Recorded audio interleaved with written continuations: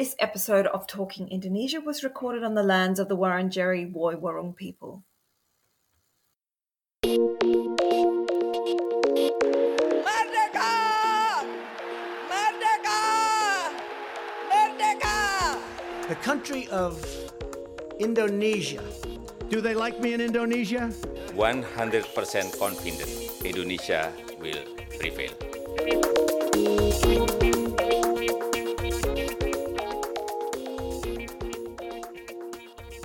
Hello and welcome to Talking Indonesia. My name is Gemma Purdy. On the 11th of January this year, President Joko Widodo gave a nationally televised address in which he accepted the recommendations of an ad hoc team recently assembled to consider the non-judicial resolution of past serious human rights violations. Jokowi acknowledged that 12 historical events of gross violations had taken place and expressed his regret and sympathy for the victims. On the list were the 1965-66 killings, the extrajudicial killings of criminals in the 1980s, kidnappings and disappearances of students in the late 1990s, and a small number of named events in Aceh in the late 90s and also Papua in the early 2000s.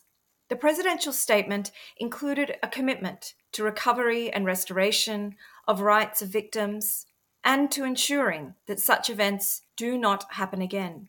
What is the significance of Jokowi's acknowledgement, and why did he make it now? How has it been received by the victims, their relatives, and the human rights community in Indonesia?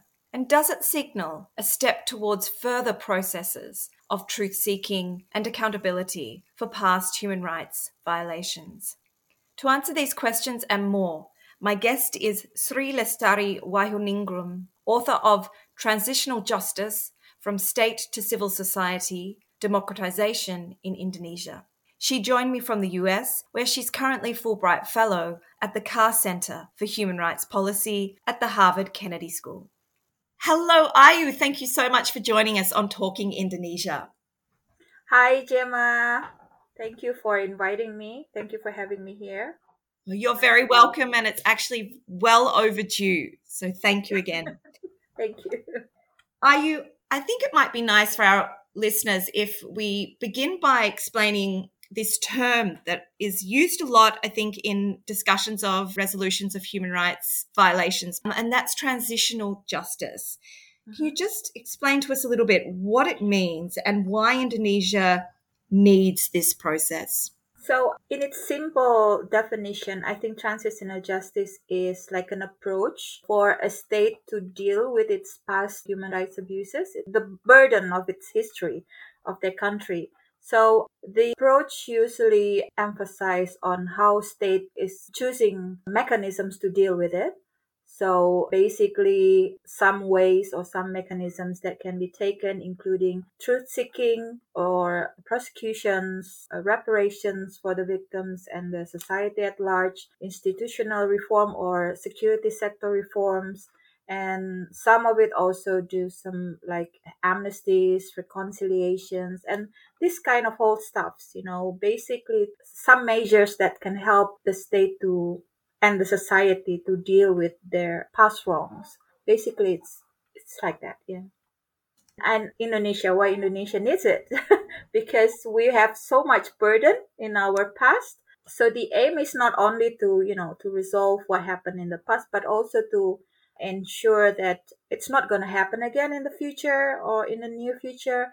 And that more important also that the generations and the society learned what went wrong and state held accountable. And this is also important, the accountability, because if we don't have that, then it's just going to happen again, and we can normalize that, as something that is, that it takes place, and we apologetic to that. And also important because then we can admit that there was injustice done to the victims, to citizens. Their rights were taken by force, and then that state acknowledge that and give back their rights. Then it also affects to the families and generations of the families of the victims. Yeah, absolutely. We can talk more about that in a moment. So Jokowi's recent statement, his acknowledgement of these historical gross human rights violations.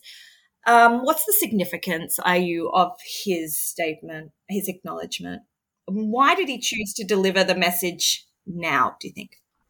I think it is significant because this is the first time head of the state formally in public, covered by mass media, national medias, openly said that yes, there were events in the past where the state was abusive to its citizens, to its people.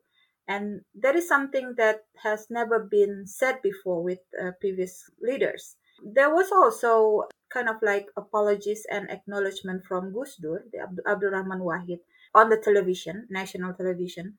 But he said that in his capacity as the leader of NU, the Nahdlatul Ulama, the Muslim organizations. And when was that? That was the early 2000s? Yes, that was not long after he became president.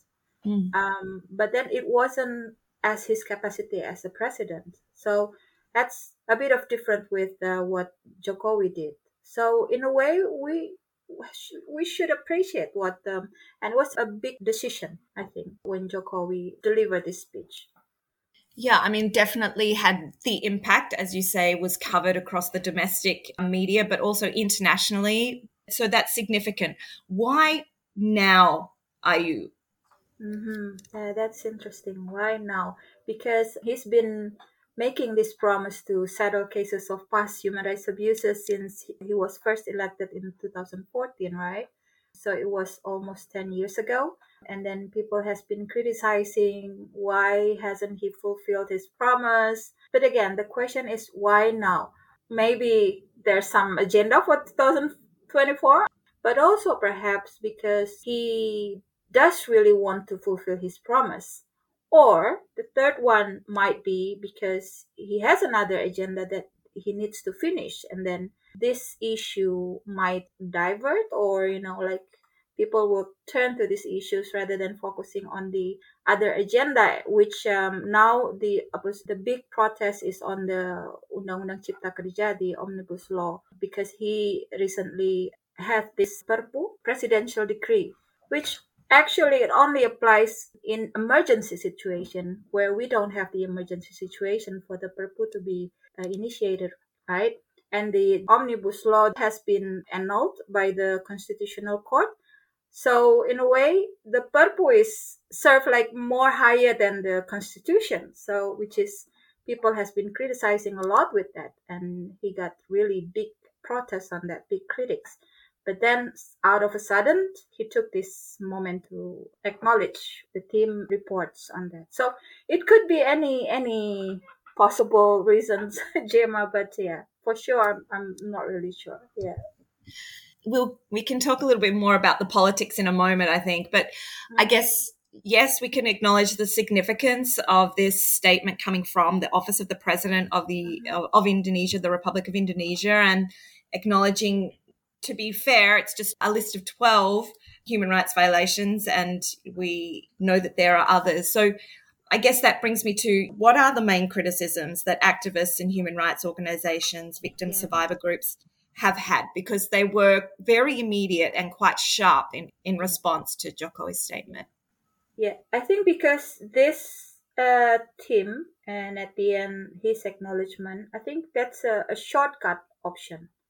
It's really a shortcut, and he's had almost 10 years to do things right, and then he didn't do much. The 12 cases were basically based on Komnas HAM investigation, right, reports, The Commission for Human Rights. right, and the investigations was set up to go for the judicial, for the prosecutions, to be followed up by the Jaksa Agung, the Attorney General's office. But then it didn't go anywhere. The Attorney General's office always returning back all the documents to Komnas HAM, and it goes back and forth for many, many years. And then even, I think it was the Komnas HAM initiative also to invite the UN Special Rapporteur, maybe Chase Flinterman, if I'm not mistaken, to look on what's the issues and whatever. They did meet in Puncak to get some reconciliation, but I don't know, somehow it's stuck. I don't know how and why, because of this different perception on the kinds of justice that they want to proceed. The Komnas HAM wants to do it with human rights justice, and the attorney general's using the criminal justice, which doesn't match, because then the chain of command and everything like that is just missing in somewhere. But it actually, yeah, not the substance, but the legal technicalities. Right. So they kind of agree that yes, these violations occurred, that there were perpetrators, victims, all of the facts of the case, but they can't resolve them because they have different legal approaches. Exactly. And actually, this is the homework that the president needs to resolve it, because the attorney general's office is under his authority. So he has to do something on that. The Ministry of Law and the Ministry, or the coordinating Ministry of Politics and Law, should involve in this, do something about that. But instead of try to solve this, they just, Mahfoud, the coordinating minister, said that, oh, it's stuck, it's stagnated. But you can't say that, because you're the boss. I mean, you're responsible to solve it. It's not for you to say, oh, it's stuck, so we need to do it other ways. And again, the terms non-judicial come up again, just to emphasize that we're not choosing the judicial, we're choosing the non-judicial. And that's why they make this team only for working for 4 months, 3 months or so, to produce a report based on the judicial reports from Komnas HAM, which is weird, because that report is designed for prosecution. You cannot use that report to come up with some recommendation for compensations or anything like that. It's a different nature in a way. But if you want to come up with facts or another reports that can be used to set up recommendations for reparations, then you do this another mechanism called truth seeking, right? And truth seeking can be done, if you do it properly, you do it with a commission, an institution, not a team, not an ad hoc team, but an institution, a commission. So usually this is the base for the truth seeking is carried by a commission called Truth Commissions. Some countries use it Truth and Reconciliation Commission, or Truth and Dignity Commission, or Truth and History Commissions, but it's a Truth Commissions, a commission that was mandated to seek truth, basically, of what happened in the past. And then the way you do it is that you are centered around the narrative of the victims, because they were the one who were taken the being injustice done upon them. Yeah, this is not the option that's been chosen, because I want to get to that in a second. But, Jokowi went ahead in August last year and established this team you mentioned, that ad hoc team to investigate these human rights violations, to bring him a list of recommendations and a report. And they've done that in a very short time. Perhaps you could just take us back a little bit to who and what makes up this team, Ayu. That seems also a little mysterious. I'm quite positive that some people from the KSP, Kantor Staff President, the presidential office, had this initiative, because some of them were coming from the human rights background, who used to be Komnas HAM's commissioners, and also civil society NGOs, human rights NGOs that used to work with issues on past human rights abuses. And even some of them were victims of human rights abuses, the enforced disappearance of activists. So I believe they suggest this format to the coordinating ministry, Mahfoud, at the time. And I remember initially there were some talks about a possibility to have a team for truth, and I was invited also in that meeting. But there was only one time meeting, as far as I know. And then somehow the president came up with this team. So yeah, we didn't really know what the process were, how did it go, with no public consultations, no victims consultations. And then we knew that they met with several victims with no clear criteria who's the victims, like which victims and which groups and which individuals that they will meet. But they did meet some of them and try to get some inputs on reparations. So the whole thing, I think, of the team is reparations. If we look on the recommendations, it's all about reparations. collective reparations or individual reparations. So it's nothing to do with truth. It's nothing to do with justice, prosecution. It's about reparation. And I think that is what the minister mentioned about the non-judicial. Truth seeking is also non-judicial, right? But still, they don't do that path. They did the shortcut. I'm just afraid that this at the end will close the door for another effort or another initiative for doing transitional justice or justice at large. Yeah. Yeah, so it could be seen as let's draw a line under it now. We've spoken, we've acknowledged. In some of the criticisms, as you say, that was definitely, there's no process of accountability, there's no truth seeking, both those things you mentioned. There was also an observation that it was an acknowledgement of these events, but not really an apology, Ayu. And is that a subtle difference or not so subtle? That's important. It's really different. I mean, for acknowledgement, I think it's also vulnerable when you say you acknowledge something that the public doesn't know. You know, what is the acknowledgement? Acknowledgement of what? We never had any reports. I mean, the report itself never go public. The Komnas HAM report cannot be public. You know, so acknowledgement on what? Nobody knows, right? And you never involve public for consulting and whatever. So yeah, so no wonder like Amelia Yani, for example, who is the daughter of one of the general who were killed in 1st of 30th of September, who were very, you can say, anti-communist, strongly anti-communist. And she objected to that. Like she said, like, wait a second, what acknowledgement is this? Like, who's the victims? You know, like we were also victims. So see, the truth is not there, yet you acknowledge it on something that is mysterious. Nobody saw the reports or anything like that, right? That is one. And it doesn't say sorry. It says sympathize. It sympathize with the victims. But again, what is sympathize? You know, what is sympathy? I mean, on what basis again? Sorry is, of course, important, but sorry also is based on truth, right? So sympathy is like, it's like an individual kindness to to acknowledge something and oh yes, I feel bad and what. Sorry it's also taking accountability. Of course, yeah. But sympathy is the individual attitude towards something, not the state. So not the level of the state, but sympathy is at the level of the individual of Joko Widodo, right? Yeah. I mean, there's gravity because he is the president, but yeah, it's not the same.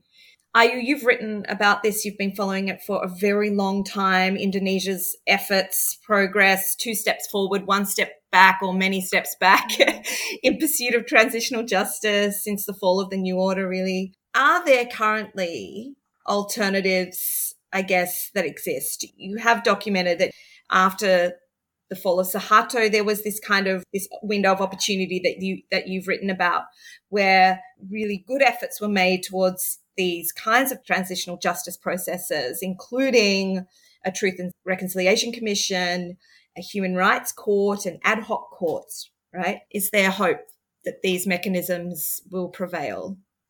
Yeah, so I think it was contrast this NGO contrast with ICTJ, who wrote the periods of transitional justice in Indonesia. So they noted that 1998 to 2000 is the momentous change. Like this is the moment where all the good response and possibilities for transitional justice existed. But then 2000 until 2004, it was the momentum of consistently compromise between the elites, especially the old elements of the regime and the new democratic elements. So that includes between the military and the civilians leaders. And at one point, the Law on Truth and Reconciliation Commission was there, but then it was annulled. And then 2006 until I think the report was in 2010, everything was stalled. But then we know after that also, of course, there is something, but then it's nothing again. So always back and forth. So I've been reflecting a lot on that after I did my book.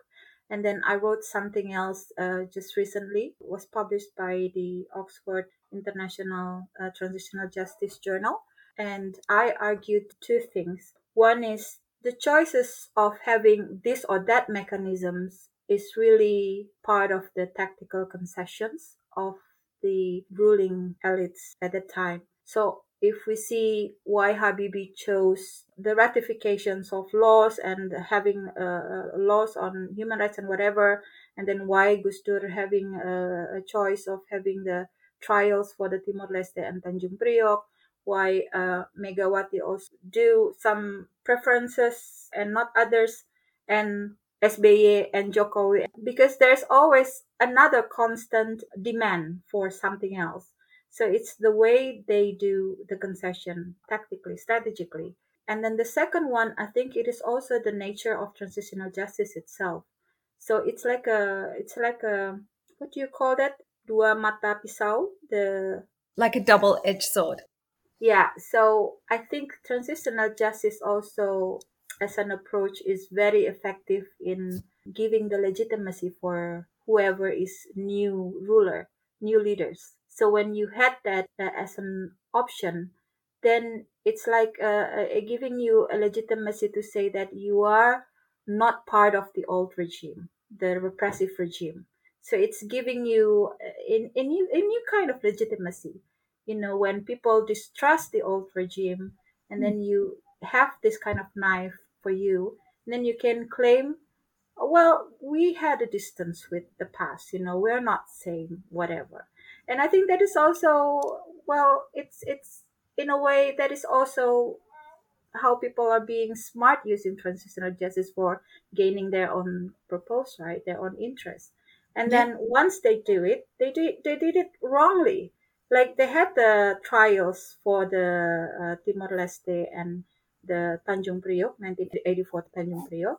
137 people were indicted, but zero was punished. So it's a total impunity. So when we're talking about accountability, there is none there, zero, even though we have the mechanisms, the trials. And so they use it. The proof is there. They have not worked. Yeah.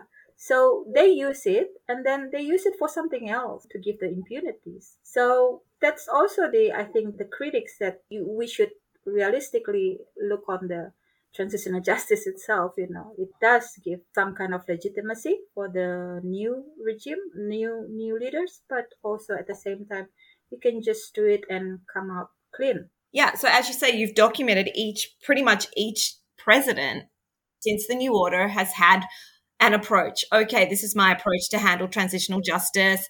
I'll deal with it this way. And in many ways, what you're saying, rings so interesting because, Joko Widodo was elected with very much a significant human rights platform, Exactly. And he doesn't have any connection with the past regime, right? That's right. He was clean and he appealed to many because he said, I'm going to deal with the human rights injustices of the past and I'm going to take action. There you are, very close to it all, knowing that until now, almost 10 years in, he's finally acted, but it is disappointing. And I guess that's part of the response of the civil society community too, who've been disappointed for many years already by Jokowi's position. And then to have him to deliver this, as you mentioned, shortcut kind of approach is, it's not enough. And always, there's some the constant negotiation between the elites. That's, I think, one of the main characters of this transitional justice options from Habibie to now Jokowi. So we can see there are always constant negotiations with the military elements, the all those parties that have benefiting from the past abuses, economically or politically, including the students' organizations in the past, or Pemuda Pancasila, or political parties, Golkar and whatever. They are benefiting from what happened in the past, right? See, that's the thing, because accountability is not there. So we never really know who should responsible on that, and the state just doesn't take his role to be accountable of what happened. And in a way, there is no change. It's always the same interest, it's always the same elites. They just change their baju or dress, but it's always them there. And one person like Wiranto can come out and say that, you see, I've never been found guilty. I'm clean. I can run for president. I can run for anything, Prabowo and whatever. And yet the leaders use them to be part of the regime, right? So because like Jokowi, for example, or Mega, for example, Mega needs the military and all these influential generals to back her up, her leadership against the civilians that at the time, looks like not really want her to become the leaders. And constantly, SBA also has the same. So all these old elements, Jokowi, especially because he doesn't have political parties, he doesn't have roots in the mass. He's a free rider, right? So he needs support, strong support. And these supports can only be given by the conservative elements, the old elements. So it's constantly having this negotiation, including in the team, the PPHAM team. If you see, there are also names that were, indicated for strong involvement in past human rights abuse. Like one is for Munir's case, the other one is in Timor-Leste's case. So this team is part of the negotiation itself. Wow. So they were military figures or? Yeah. So there were, one is the Bin people, one is the military who were names were also indicted in the Timor-Leste trials. And other than that, some human rights activists, some scholars, professors. But we can see that it is a negotiation. Yeah, always will be compromise if you have those people at the table. Yeah, always compromise. And I mean, in your book, and I actually had the pleasure of reading it as PhD, you really do so very well at documenting the way that the military, in fact, in the post-Reformasi period, co-opted the transitional justice system or, really obstructed it. I have a quote here from you where you said they're creating a pathway not to settlement of cases of past injustice, but to a dead end. So it's exactly what you saying about the strategic uses of the transitional justice mechanisms, and it feels very deflating to even think about that. This is like reflected when they were drafting the law on TRC, Truth and Reconciliation Commission. If we read the proceedings of the meetings, it's obvious that they have interest on truth, which does not include the 65 mass violence. So that one is when the military faction is still in the DPR. So you can see that is so obvious how they try to divert truth, and reconciliation is between elites. It's not reconciliation between state or perpetrators to the victims, but reconciliations among the elites. I mean, who care about how elite would reconcile themselves? We're talking about victims, millions of victims. So yeah. You asked what kind of alternatives, but if we look, we do have a TRC in Aceh. So that is also a bit unusual because this unwillingness at the national level to have truth, to set up truth, or to have prosecutions. But then at the same time, in Aceh, we've had the Truth and Reconciliation Commission have been doing their work since 2016. And Jakarta is just doesn't care. But I mean, if we're talking about transitional justice, then you have one in Aceh. And you should support that, even though it was the civil society who insisted to have the TRC in Aceh. But we do have something there at the local level. So, I mean, if that can happen, why not happen in Jakarta as well and at the national level? Because formally, when we still had the Truth and Reconciliation law, the Aceh one and the Papua one should be under the National Truth and Reconciliation Commission. But then the law was annulled, but yet we have the Aceh one. That's a winning, I think. The local have their own fight and struggle to get justice. And we should really learn something from there, Yeah. So is that the answer? is that the Yeah. answer? I mean, you've written elsewhere and in your book also about how these state-led initiatives in some cases, but also the national initiatives have failed. But locally, are there other mechanisms? You've got the Yeah. TRC and Aceh. Yeah. Are there other examples of where these processes have worked or are Well, underway?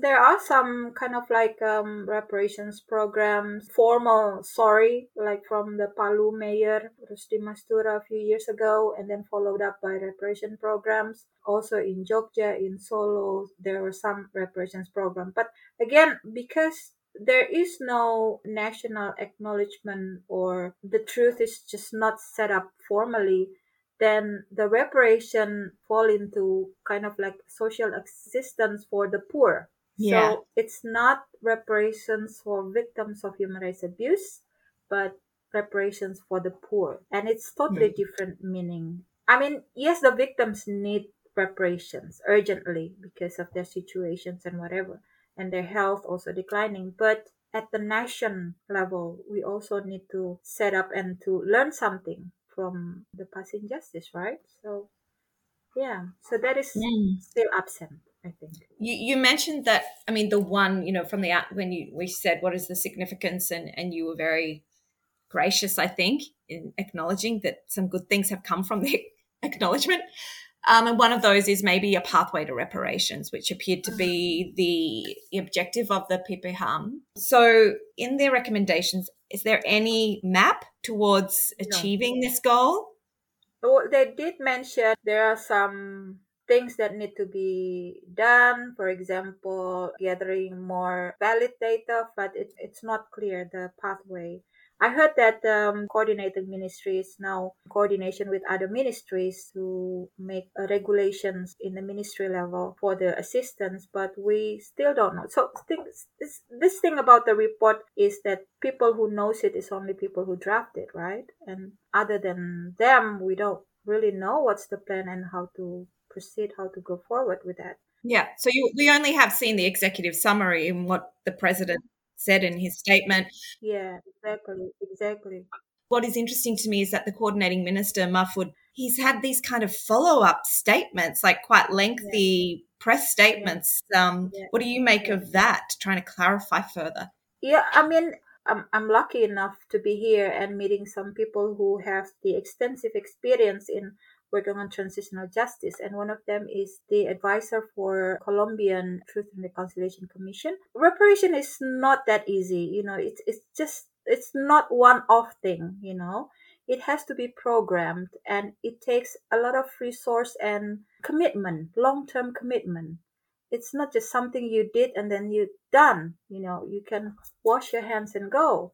So you only have now, Jokowi only have less than a year now to do reparations with victims that are, many of them are not yet been, in the data list, and where the truth of what happened to them, what happened in the past, the abuses, is still unknown. So it's so vulnerable in a way. First, you don't know how, I mean, how the government in Indonesia, bureaucracy, how it works. And it's already in the middle of the financial term. And you don't just divert some money to give compensations for victims. You have to program that in advance, like a year before. And we have very rigid bureaucratic system, financial systems in Indonesia, and you just don't give some money to give reparations. You don't do it like that. It has to be programmed. It has to be planned.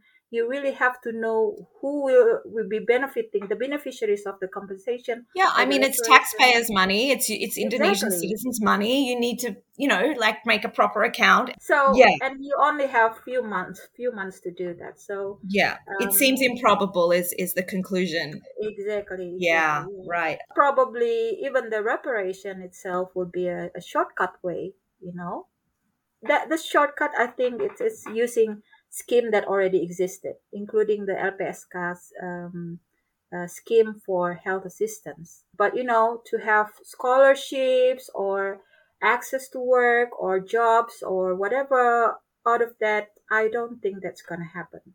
Right.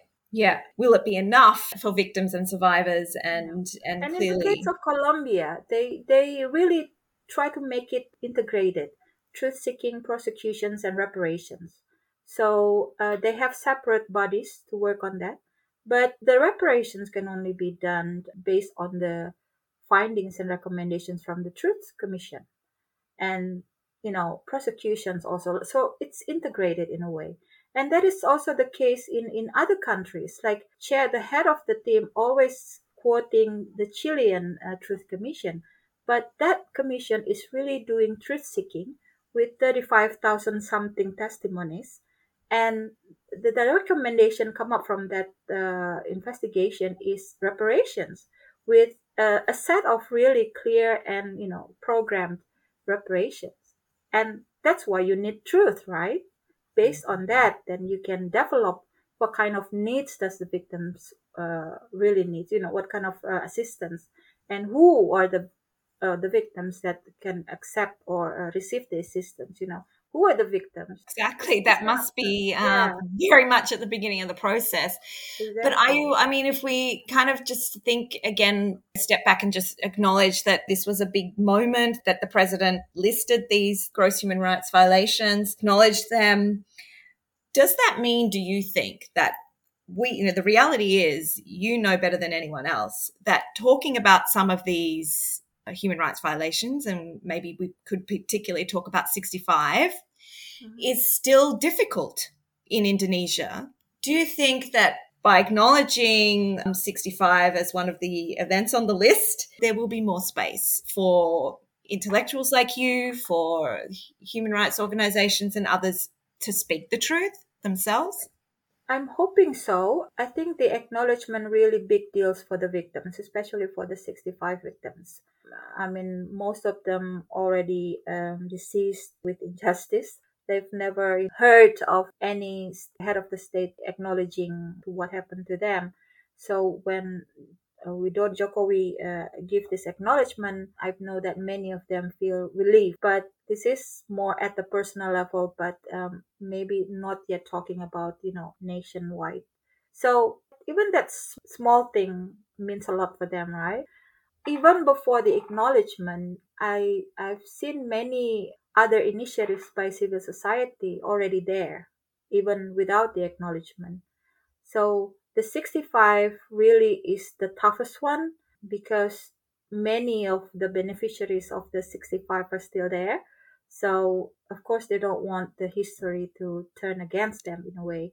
But we've seen many and more research has been done on this in any possible ways, including the second and third generations of victims who are also trying to find out the history of their families. There's always ways, but when we make it formal, I mean, of course, researchers, for example, we still need some kind of access to ensure that the research will not be disturbed in many ways, right? Or when we talk about it in university, we need to make sure academic freedom is there. So, in a way, with this acknowledgement, it could also be utilized in a way for that purpose. But yet, I think even without the acknowledgement, many things have happened by the civil society. And somehow, I'm pretty sure that in one point, it will meet with the interest of the state in a way. I mean, we've had the data, we have the testimonies, it's just it's spread out. But if we can put them all together, and then if Jokowi really wants to gather new data for the victims, then they could also utilize what's been there by the NGOs and the researchers. They've already done things about that. So in a Yeah. way, it could also be an opportunity there. If this is a tough one and a question without notice, but if you had a meeting with Jokowi tomorrow where he asked for your view on what next, Mhm. what would you advise? First, Truth Commission. I would say, hi, Pak Jokowi. Just get the draft of the law on truth commissions ready by now. You've set up the momentum, so you can't just let it go just like that. Use the momentum to really set we need the truth. Otherwise, what you said is nothing. So make sure the fundament is there first. So set up the Truth Commission and then try to reconcile or settle that disagreements or different approach with the prosecutions. So this should not, the acknowledgement should not be the closed door, the closing door. This acknowledgement should be the opening door for something else. See, for now, I got the impression that this acknowledgement and the promise for reparation is to close the door. So that I don't want, I would say to Jokowi, this is not closing the door. You're not closing the door. You are opening the door. So use that momentum. I mean, even though you're not going to be the president, but you set up something, right? And it makes it a responsibility for the next president to finish it. That is your legacy. If you want to make legacy, your legacy is not acknowledgement. Yeah. That's the word. You just got to use that word legacy because he loves that legacy. Yeah. So I think that's the hook. I can't wait for you to have this meeting. Oh, thank you, Ayu. I love that. I can picture that happening. Fingers crossed. Serious and very important talks and very interesting. Thank you so much. Thank you very much. I really appreciate that because it's timely and domestically not so many people really interested in this because there are some other issues as I mentioned, but I think to get your attention and having this, I really appreciate that. Anytime. Thank you, Gemma. That was Sri Waningrum, Fulbright Fellow at Carr Center for Human Rights Policy and Director of the Center for Citizenship and Human Rights Studies at the Universitas Pembangunan Nasional in Jakarta. Talking Indonesia will return on the 16th of February, hosted by Tito Ambio. Remember, you can find the entire Talking Indonesia podcast archive at the Indonesia at Melbourne blog. Subscribe via iTunes so you'll never miss an episode, or find us via your favorite podcasting app. Until next time, this has been the Talking Indonesia podcast. Thanks for listening, and bye for now.